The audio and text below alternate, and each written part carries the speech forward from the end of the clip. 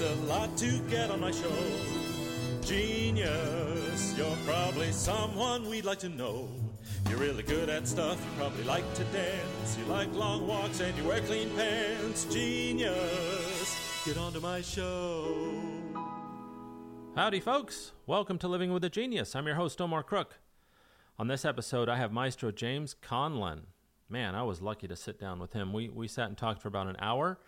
I've always wanted to do that with him. He's such a bright and interesting guy. He's a true scholar and a real gentleman, and I had a great chat with him. I want to thank him right off the bat for spending so much time and being so candid with me. It was really great. Anyway, I also want to ask you guys to do me a favor. If you enjoy this episode or any episode that you've listened to in the past, why don't you take a couple seconds, go to my website, and donate $1. That's all I ask is $1. If you like the episode, you can go to livingwithagenius.com or lwagpod.com if you don't feel like typing so much.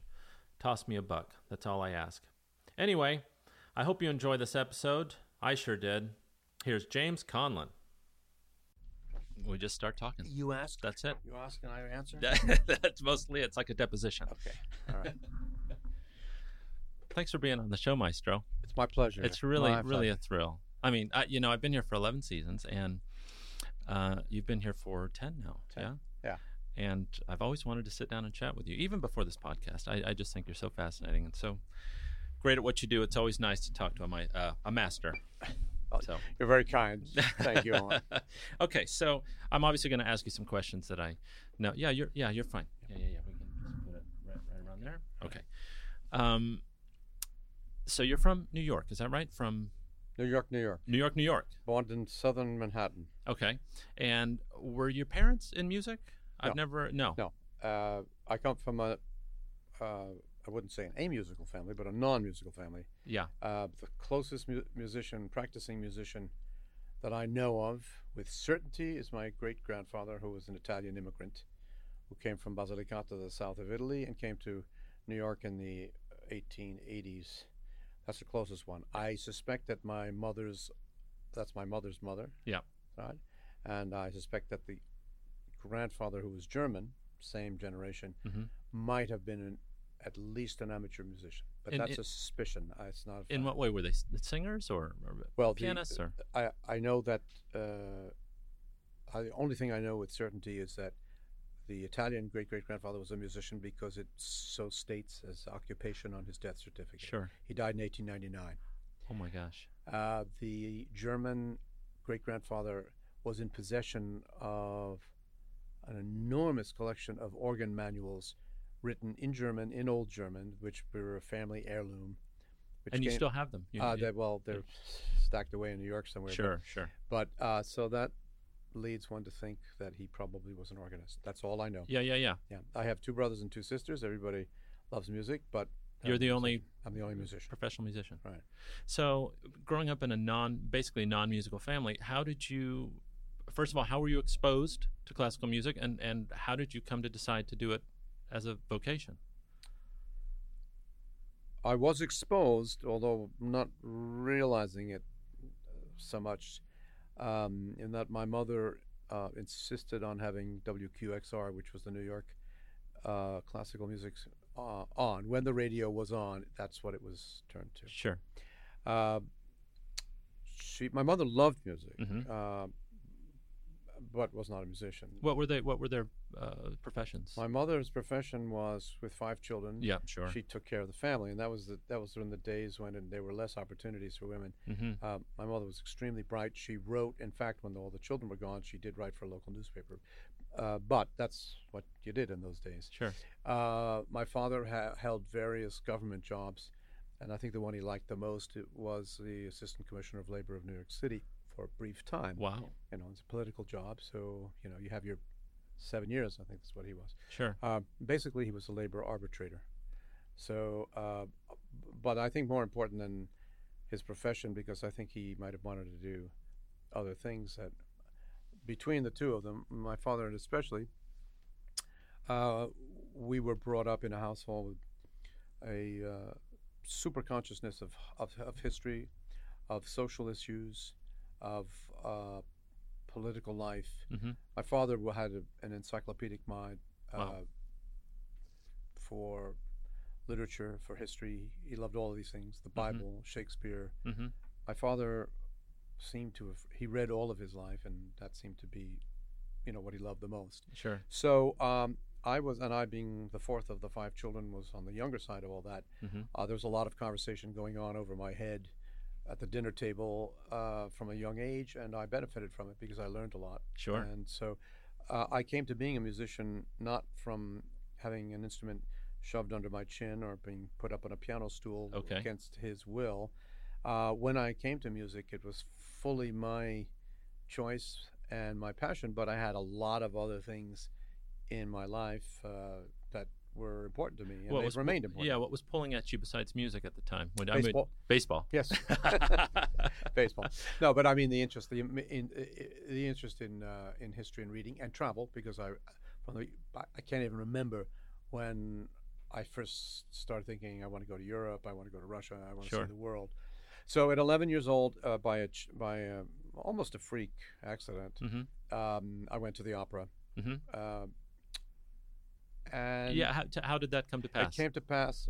It sounds like you've read somewhere and you know what to ask. I have no idea what you're talking about. All right. My best friend in school was Walter, who was the son of German immigrants, highly cultured parents. His mother was shocked when she came to America and found that, unlike Germany, not every city and/or town has its own opera company. Right. And we grew up in Queens, and she didn't understand why people in Queens had to go all the way into Manhattan to see the opera. Sure.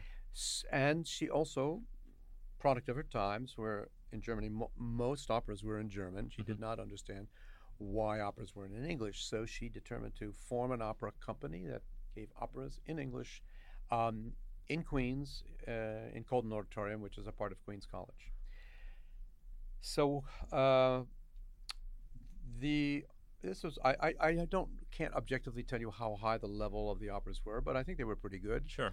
In fact, I heard Cheryl Milnes there for the first time. Okay. I heard Justino Diaz there for the first time. They were doing just fine. George, there were some awfully good singers there. Yeah.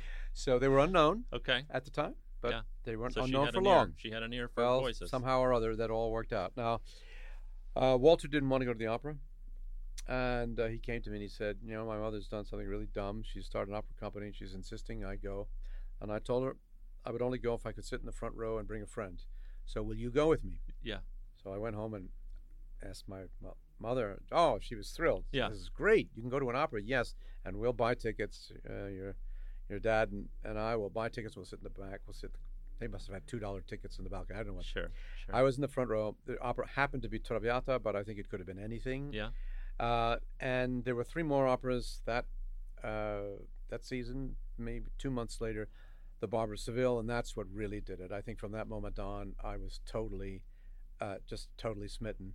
I did see Fledermaus and I did see Don Giovanni in the same, but within months, all I could think about was music. It had set something off in me that I didn't really know was there. And I asked for piano lessons, and about half a year later, I started taking violin lessons. I mean, what was it as an 11-year-old sitting in the dark theater, listening to this music and watching the opera? Was there something in particular that grabbed you? I mean, was it just being transported to a different time like you would in any theater show? Was it the music in particular? Well, it was everything. It was certainly the music. Yeah.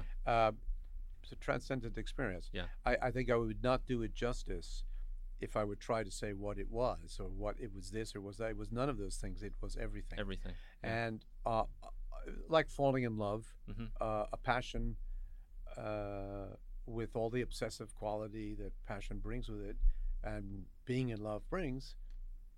It happened that night, and within several months, it was a fact. And certainly, I didn't know what I wanted to do right away. But all I knew is that I could not be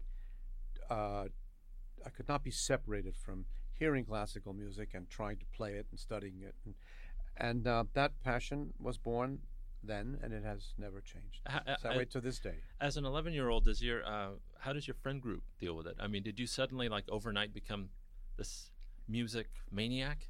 Yes. Yeah. Okay. How did my friends? No, Yeah. I was an outsider. No, I definitely, within a short time, my clear interest, passion, was not shared by most Okay. of my friends. Okay. And but I wouldn't say I didn't care, because you do. I mean, you do feel that, but it didn't matter, or it just made me more determined. I knew what I wanted, I knew what I loved, and I was going to pursue it. And your parents were totally. They were fine. Yeah. They were fine. They couldn't help in any practical way, but they were very supportive, especially my mother, who was actually very, very enthusiastic because she loved music, and she perceived in a fairly short time, within a year or so, that I was actually talented. I didn't know I was talented. Mm-hmm. You hadn't studied music? Did you have a piano in the house? Yes, there was a piano in the house. Mm-hmm. Nobody played it. Mm-hmm. I used to go out and pick out tunes. That was an early sign, but Sure. nothing happened. And now I recognize that I was attracted to classical music without realizing it. From we an did have earlier some. age, Well, yeah. we did. There were some records, and I do remember liking to listen to them. I remember, particularly Swan Lake, Mm-hmm. because my mother had studied ballet and she loved Swan Lake. We had a recording of that. There were Gilbert and Sullivan records. Sure. I remember that. And the radio was always on. Now, my mother then told stories much later that I used to sit in front. My older sister told me that I would sit in front of the radio and wouldn't move, just stared at the radio. I mean, completely absorbed. Just transfixed. I don't remember any of this. Yeah. These were very young. So obviously the attraction was there, but there's a dramatic moment when you recognize it yourself, and that's what happened in my 11th year. Mm-hmm.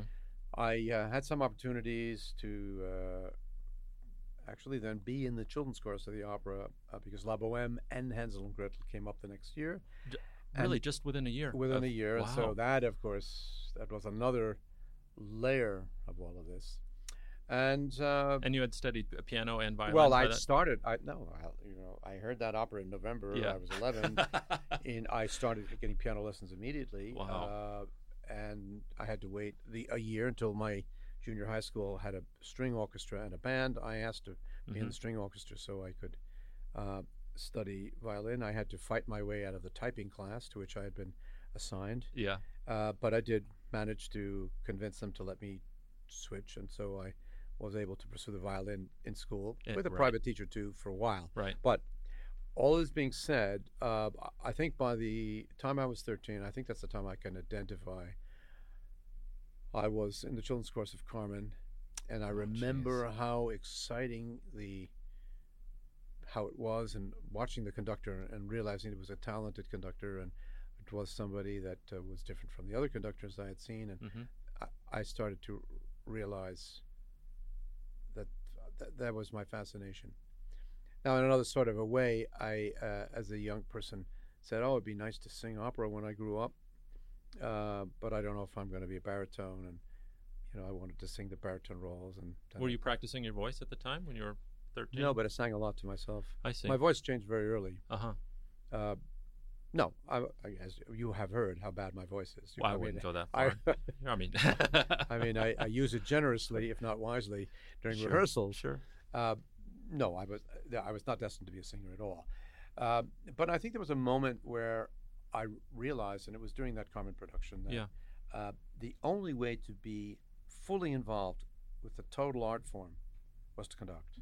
I mean, any singer would have to, your life and your vocal category would choose for you. Sure. Whatever it was going to be limited. Yeah. And I wanted it all. I wanted to be completely involved in every aspect of the music, in as many different Facets. facets and the repertoire. I mean, even at that age, I had already discerned by that age that there was a difference between a Mozart soprano and a Wagnerian and a Puccini. Sure. So I said to myself, it all became clear. The only way to do it is to conduct.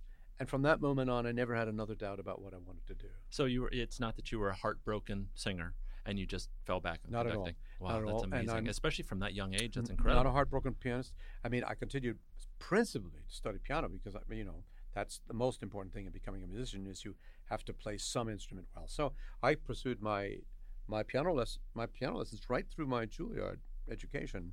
I mean, I didn't stop studying piano or practicing until I actually started having a career when I was 21 or 22 years old. Where it was a matter of time at that It point. was a matter, well, of just then not it having just the time. it became impossible to Yeah. pursue. So I'm not a pianiste manqué, as the French say. I love to play the piano. I do wish, in a certain way, that you could do everything, and I could have kept it up. But that's Sure. I'm certainly happy with my life the way it is. So let's track your education. You went through high school, luckily having instruments at your disposal. Well, I went through the New York Public School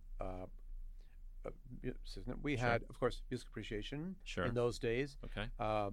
And this is something I'm very devoted to, is trying to do anything I can, and I think all of us artists are and must be trying to get it to come back into schools, because to whatever degree we are experiencing a crisis in America of having less of an audience and less interest than we want, is I lay this at the fateful and unfortunate decisions made in the 80s. Yes. That as a perhaps unintended side effect is that the arts fell out of school. And this is a serious problem for our country, I think more serious than most people understand, because the arts are very important for the development of the human being. That's right. And so if you have an entire population that is cut off from one of the richest sources of understanding, human understanding, which are the liberal arts, you have a problem. That many in politics do not recognize that many in business do not recognize this, is a national tragedy. And we, the arts institutions, have to be the most proactive in trying to change that, because nobody else is going to do it for us. There is no visible arm of government or state or federal government that's going to change that, at least in the present climate. So we have to do everything But I think the two miracles of my life were that I had this experience falling in love. It was opera first, but it immediately translated into all sorts of other classical music. I mean, I started going to piano recitals. I started going to symphony orchestra concerts. That's the first miracle that it happened at an age where I still could do something about it. Isn't that the truth? Yeah. And if it happened 10 years later, Right. that wouldn't have worked out. And the other miracle is I was born and grew up in New York City. Because in New York City, there was everything you could possibly want and imagine. And when I was not in school, to the moment that my parents would let me on the subway alone, I was at concerts all over the place. Carnegie Hall, what was then called the New York Philharmonic Hall, Town Hall, the Brooklyn Academy of Music, the old Metropolitan Opera, which I experienced for 3 years, and it's exactly 50 years ago this month that the new Metropolitan Opera, and I was there a lot in the first season. Sure. This is one of the great educations, and the New York Public Library system, of which I am now a lion, as you can see from that picture up there. The New York Public Library system basically fed me. I came from a family of 5 children with limited means. Right. There was nobody there to. It was all goodwill, but I did not have a steady stream of money Financial or anything security. to do. Yeah. So the library was where I lived. It was there before Lincoln Center Library was on Lexington Avenue in the 70s, or off Lexington Avenue. There was the Donnell branch on 53rd Street. That's where you went if you wanted to see if you could get recordings, if you could find music books, scores. Sure. Eventually, the Lincoln Center Library opened, and I spent almost every afternoon there. So that's New York City. I was fortunate enough to get into the High School of Music and Art when I was 15. Okay. And there, I think, was the happiest time I'd ever spent in school. Many of you will know it from the movie Fame. Sure. I want to say right away that is a very, very large exaggeration. We did not all wear leg warmers all day long? No. Oh, come on. We didn't. But there's something. I think the essence is right. There was an extraordinary. There was an extraordinary spirit in the school, not just the faculty, but I would say most of all the student body. What was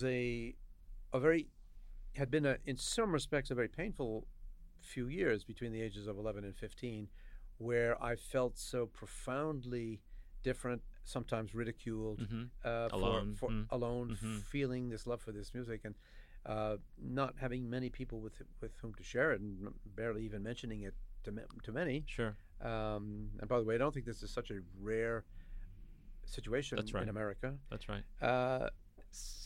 Then all of a sudden, there were 2,000 other kids who loved all the same things: music and art, instrument. Whether it was singing, playing an instrument, whatever it was a wonderful atmosphere. And I think that took an enormous burden off of me within the first week of Sure. school. Sure. So I loved those years, and of course at that time I knew I wanted to conduct all the time. Now you can't.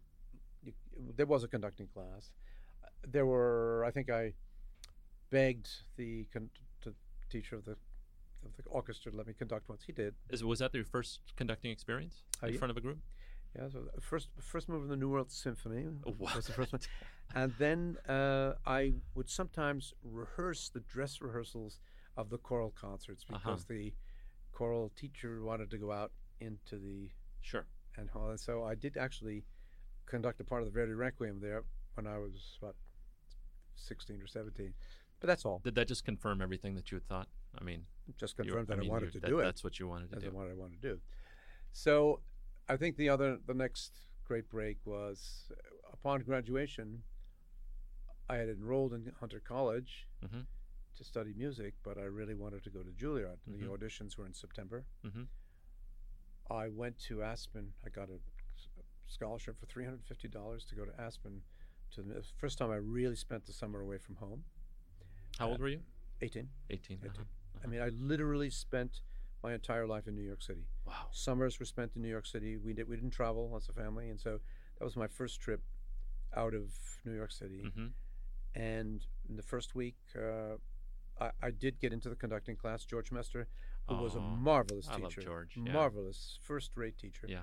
And they put me up and said, okay. They gave us our repertoire, Brahms' Second Symphony, so, and they put me up. I had to do the last movement. I got up, I started to conduct, and the whole movement went from beginning to end. I got from beginning to end, and so they said, "Okay, the kid can conduct." Wow. So that was that. Don't ask me how I had absorbed all of that. Yeah. How long did you have to prepare that piece? Well, I mean, you knew it. Well, no, I knew a few months in advance, but it wasn't that. I mean, I had absorbed enough about what it was to physically conduct an orchestra just by watching other people do it. Yeah. Now that's the other great thing about New York. I saw every great conductor who came through New York. Sure. So, and I was determined. I watched them. I would go to a concert, and when I could, I would sneak into rehearsals at the Philharmonic Hall Mm-hmm. or at Carnegie Hall. It was Mhm. easy to do in those days. It's impossible to do today. Mm-hmm. Did you have an innate feeling about what a good conductor was versus what a bad conductor was, without being coached and talking to people sure. about it? Yeah, just yeah. even at that high level, I mean, you see, But you could tell. Well, yes. You knew what you liked and what you didn't like. I don't know if I was right about everything. Okay. But I had a sense of it. Yeah. So I spent one day in Hunter College, and the next day was the audition at Juilliard, Mhm. and I got in. I was the youngest member of the class. I was 18. There were conductors up until 28, 29. The class right there. Now, But they took me. I'm sorry to interrupt. I don't know how a conducting audition goes. How does that They work? put us in front of the orchestra. You were given pieces you had to conduct. On the That was part of it. Okay. You had to do. You were given Bach chorales to reduce from the clefs for Oscar. Mhm. I think there was an ear training test, and Wow. that was it. I think, but I managed. I got in. I was the youngest one. It was probably the most difficult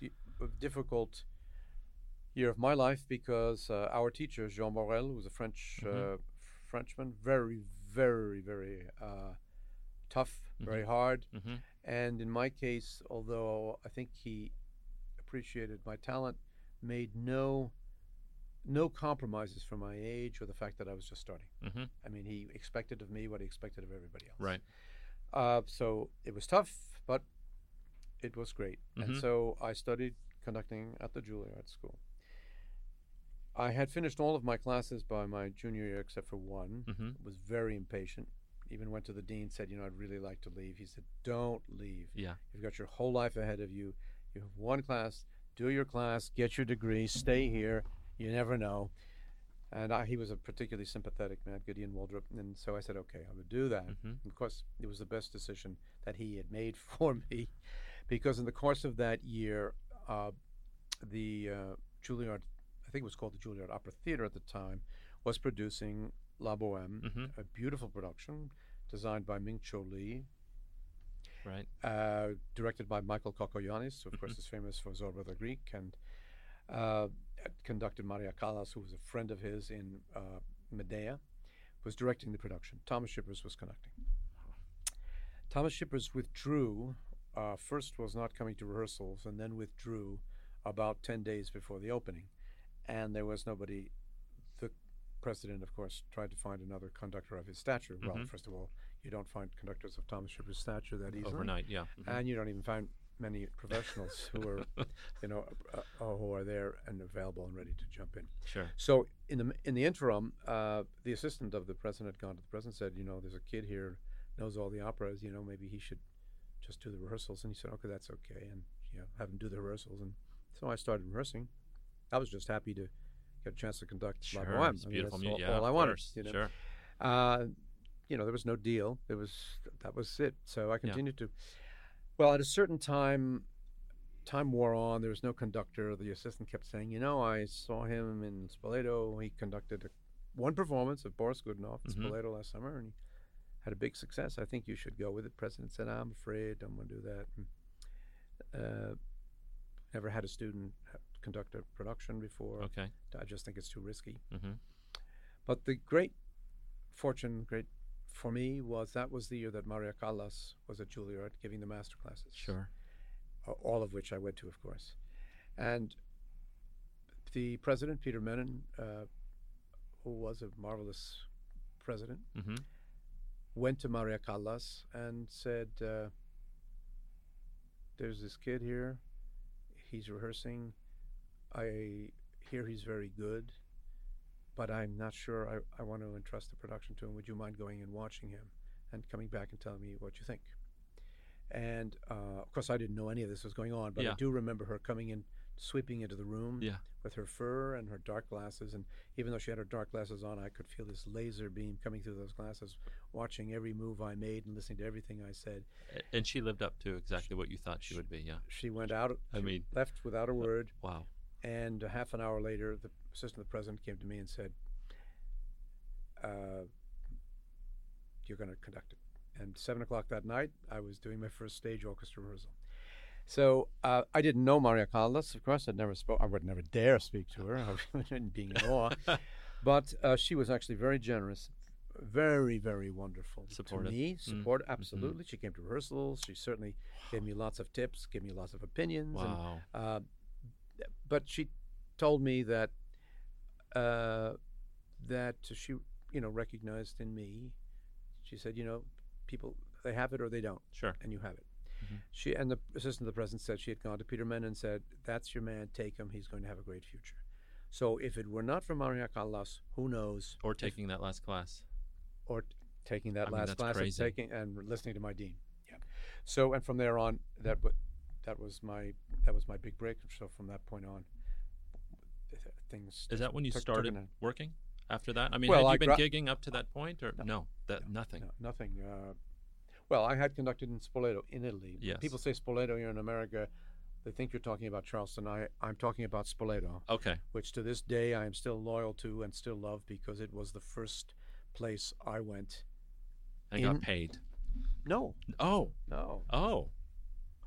I'll show you. Yeah, let's see. Unfortunately, people can't hear what I'm showing you, but this is it's a beautiful. This is a black and white photo of the Juilliard Orchestra, and you can see it's Pan Am that dates it in JFK, about to take all of us flying from New York to Rome, and on our way to the Spoleto Festival. The Juilliard Orchestra went as an orchestra, and I signed up because I saw there was a place for an assistant conductor. Sure. And so that was really the beginning of my life in a way. I fell in love with Italy and Europe that summer. I went to Salzburg subsequently for 6 weeks. That was the first time you'd been to Europe? First time I've been to Europe. Wow, okay. And I think I was 20, and I think of it as the beginning of my life. So at the end of the school year, I was, which of course was still 2 years later. This is 1970. Mm-hmm. I did conduct. I came back the next summer. Giancarlo Menotti invited me back as an assistant, and he said, "And for being an assistant, we'll let you conduct a performance." And that was Boris Godunov, which happened to be one of my favorite operas anyway. Sure. So that was actually that was the first opera I conducted.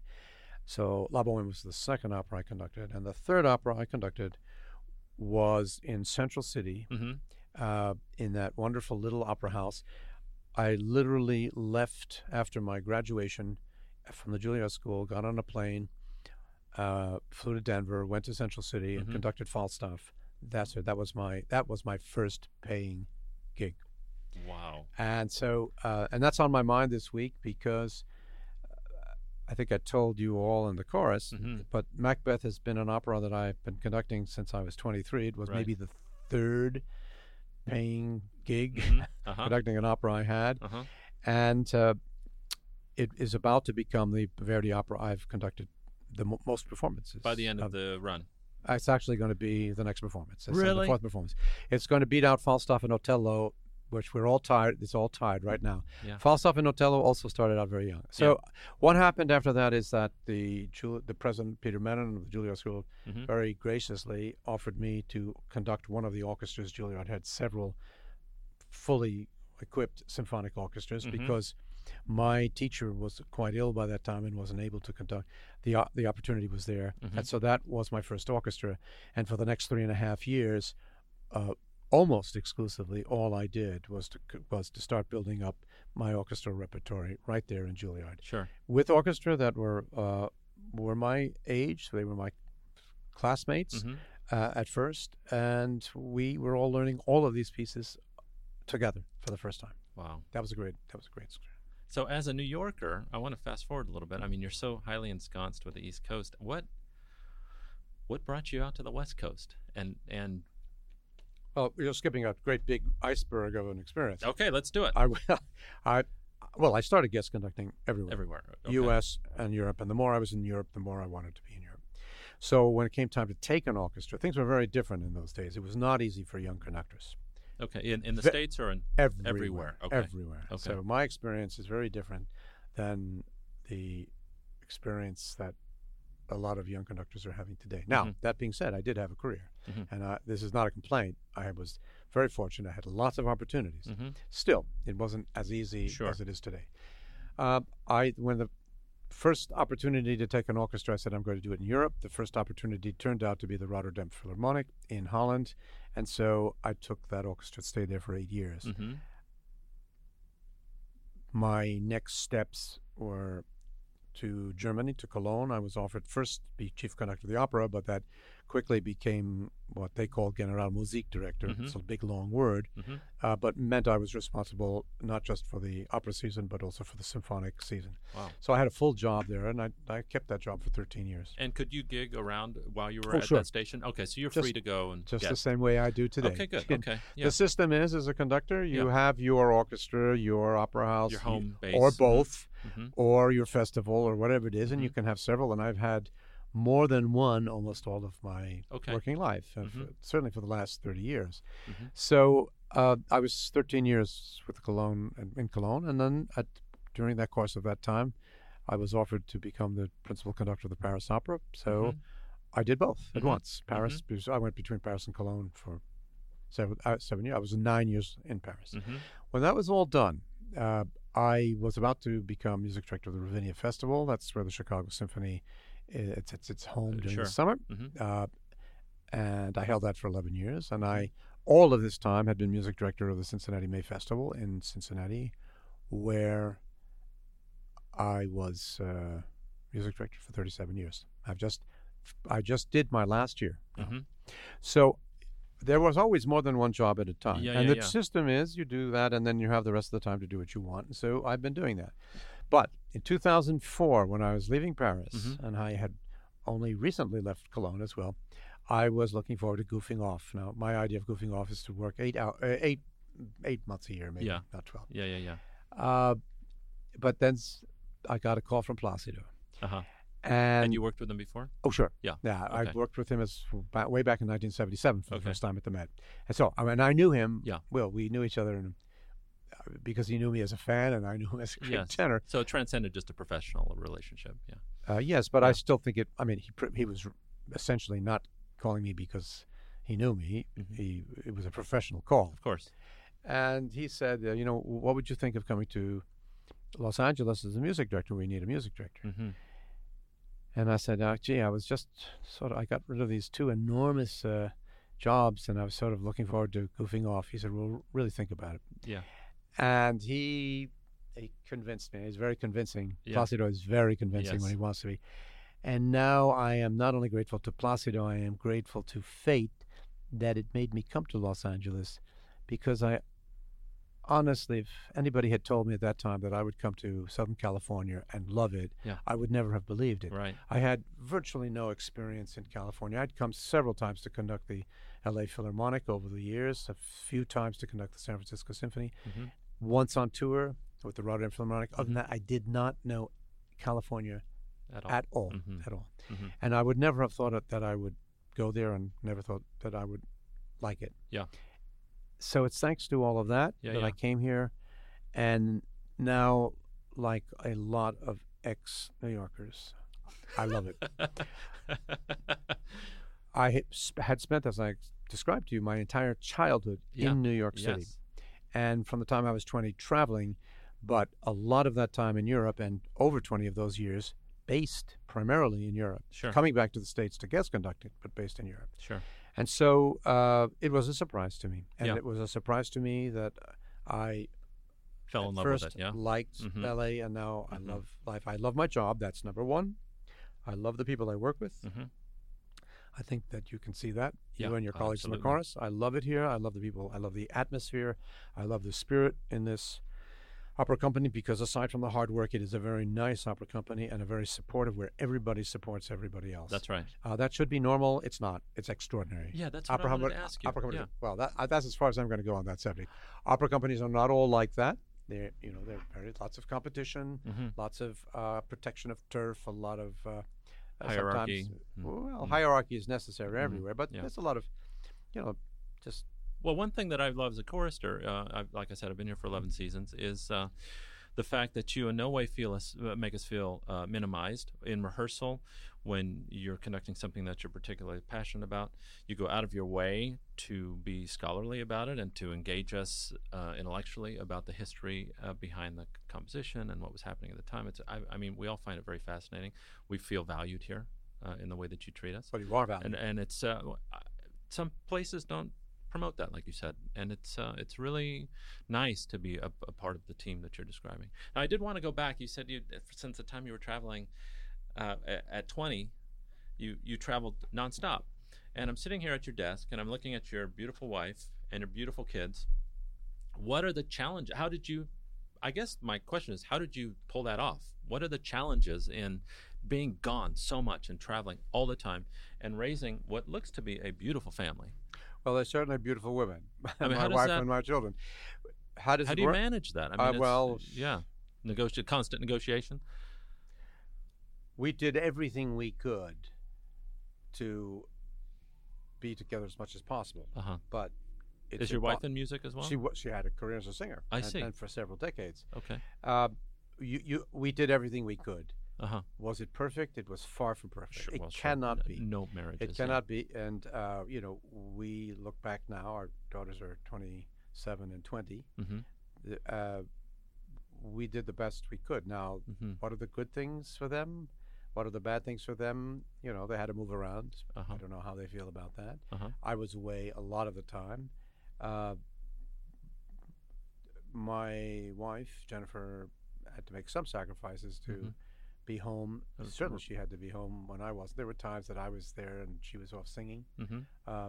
That's hard because I'm not so gifted as she is Okay. at being a Domestic. Uh-huh. domestic. Uh-huh. So those are disadvantages for the children. On the other hand, the advantages are they had the privilege, and I consider it a privilege, and I think they do, Mm-hmm. of having grown up in more than one place. Now, primarily, my older girl is old enough to remember Germany well. Mm-hmm. My younger girl's a little more vague. Mm-hmm. But they had 9 years in Paris. Oh, My little girl was born in Emma. She was born in Paris. Mm. She's been in the children's course here. You may have caught a glimpse of her very I briefly. didn't know that. Very brief. It was Oh, I didn't know only that. only 1 year. What was that? What show? So Do you remember? Carmen. It was in Carmen. It Oh. was back. Sure. Well, it's about 8 years ago. Sure. More. Sure. So she was born there. We moved back to New York when I was finished at the Paris Opera, and then they lived in New York. They have been exposed, and through our life they've traveled a lot of places. They both particularly love Italy. They've been traveling to Italy since the time they're children. So Are they in music now? Did they Neither. express? they are both very musical. Neither Mhm. is in music. My older girl is studying Louisa. Her name is. She's named after Louisa Miller, by the way. It's mhm. spelled the same way. Nice.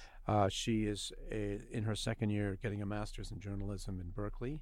Wow. And she's doing beautifully. Mhm. She's already had a lot of success. She did study documentary film in NYU, and she's already even had some reports on NPR. So she's Wonderful. so she's doing beautifully. My Emma is in her second year as a sophomore in the New School in New York City. Mm-hmm. She is very inclined toward the arts. What that's going to mean, I don't know. Sure. But we're waiting to see Mhm. that. So again, I think the having been exposed is one thing, but they are choosing, as I chose and as my wife Jennifer chose, what we wanted to do with our lives, and we did exactly. We've pursued the profession that we loved, and this is the only thing I say to them: is it's you're going to choose for yourself. It's your life. If you find a passion, pursue that. Mm-hmm. And even if you don't find a passion, search for the work or the field that in which you find the most meaning. Because work, everybody has to work. Everybody should work. Not everybody is privileged to work. Doing what they love. Yeah. Especially. But not everybody is privileged to work at what they love. And if you are doing that, you have a great. It's beyond a privilege. You have one of the luckiest existences it's a blessing. that you could. That you could possibly Is this have. what brings you to Colburn? This idea, this sentiment? Me- I don't understand why somebody of your stature, is so committed. I mean, other than, I guess it's just hard to find people that really do what they believe in. Frankly, that I don't know how else to put it. Well, if you're talking about Your commitment participation. to education, Yeah. yes, I am committed to education, and that takes many forms. I doubt it will take the form of my actually being a professor and giving a course, because I don't see any situation, at least at the moment, that I would ever stay in one place long enough to take a responsibility for students who come back to you. Sure.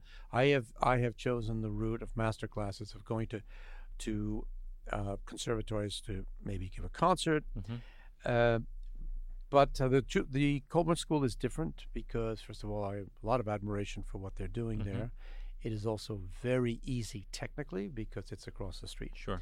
As you may know, every spring I give classes as a part of what is called the Ziering Conlon Initiative. This was formed in cooperation with the Colburn School and also the foundation, so-called foundation, Orell Foundation, with the Colburn School, and through the generosity of Marilyn Ziering, whom you know has so generously and extraordinarily supported the LA Opera in many ways, but also specifically for the Recovered Voices as a part of what's called the operas Ziering Conlon Initiative.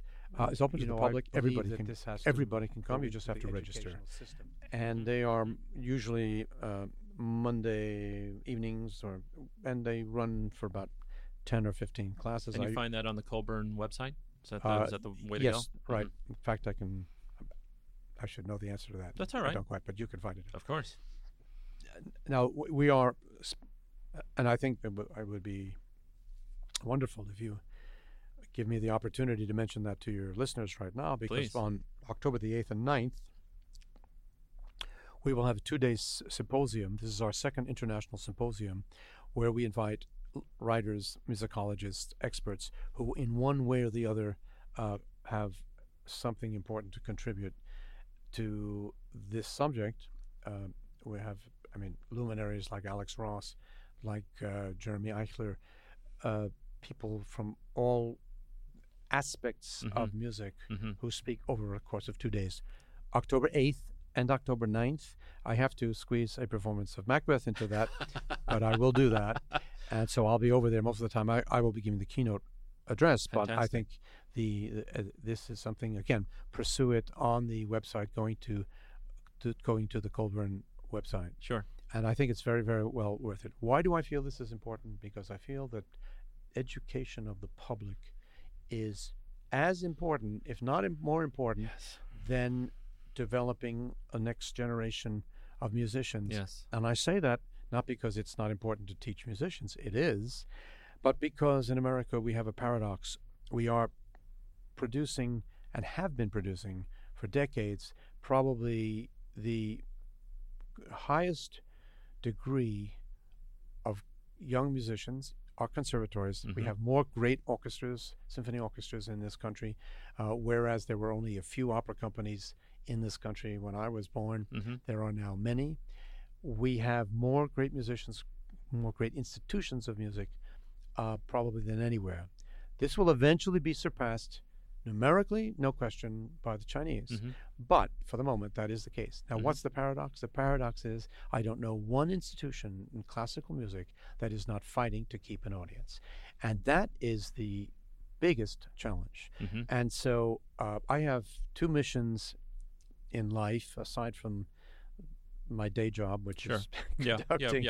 And one is, of course, the Recovered Voices mission, trying to restore to the repertory the works that were suppressed in Nazi Germany.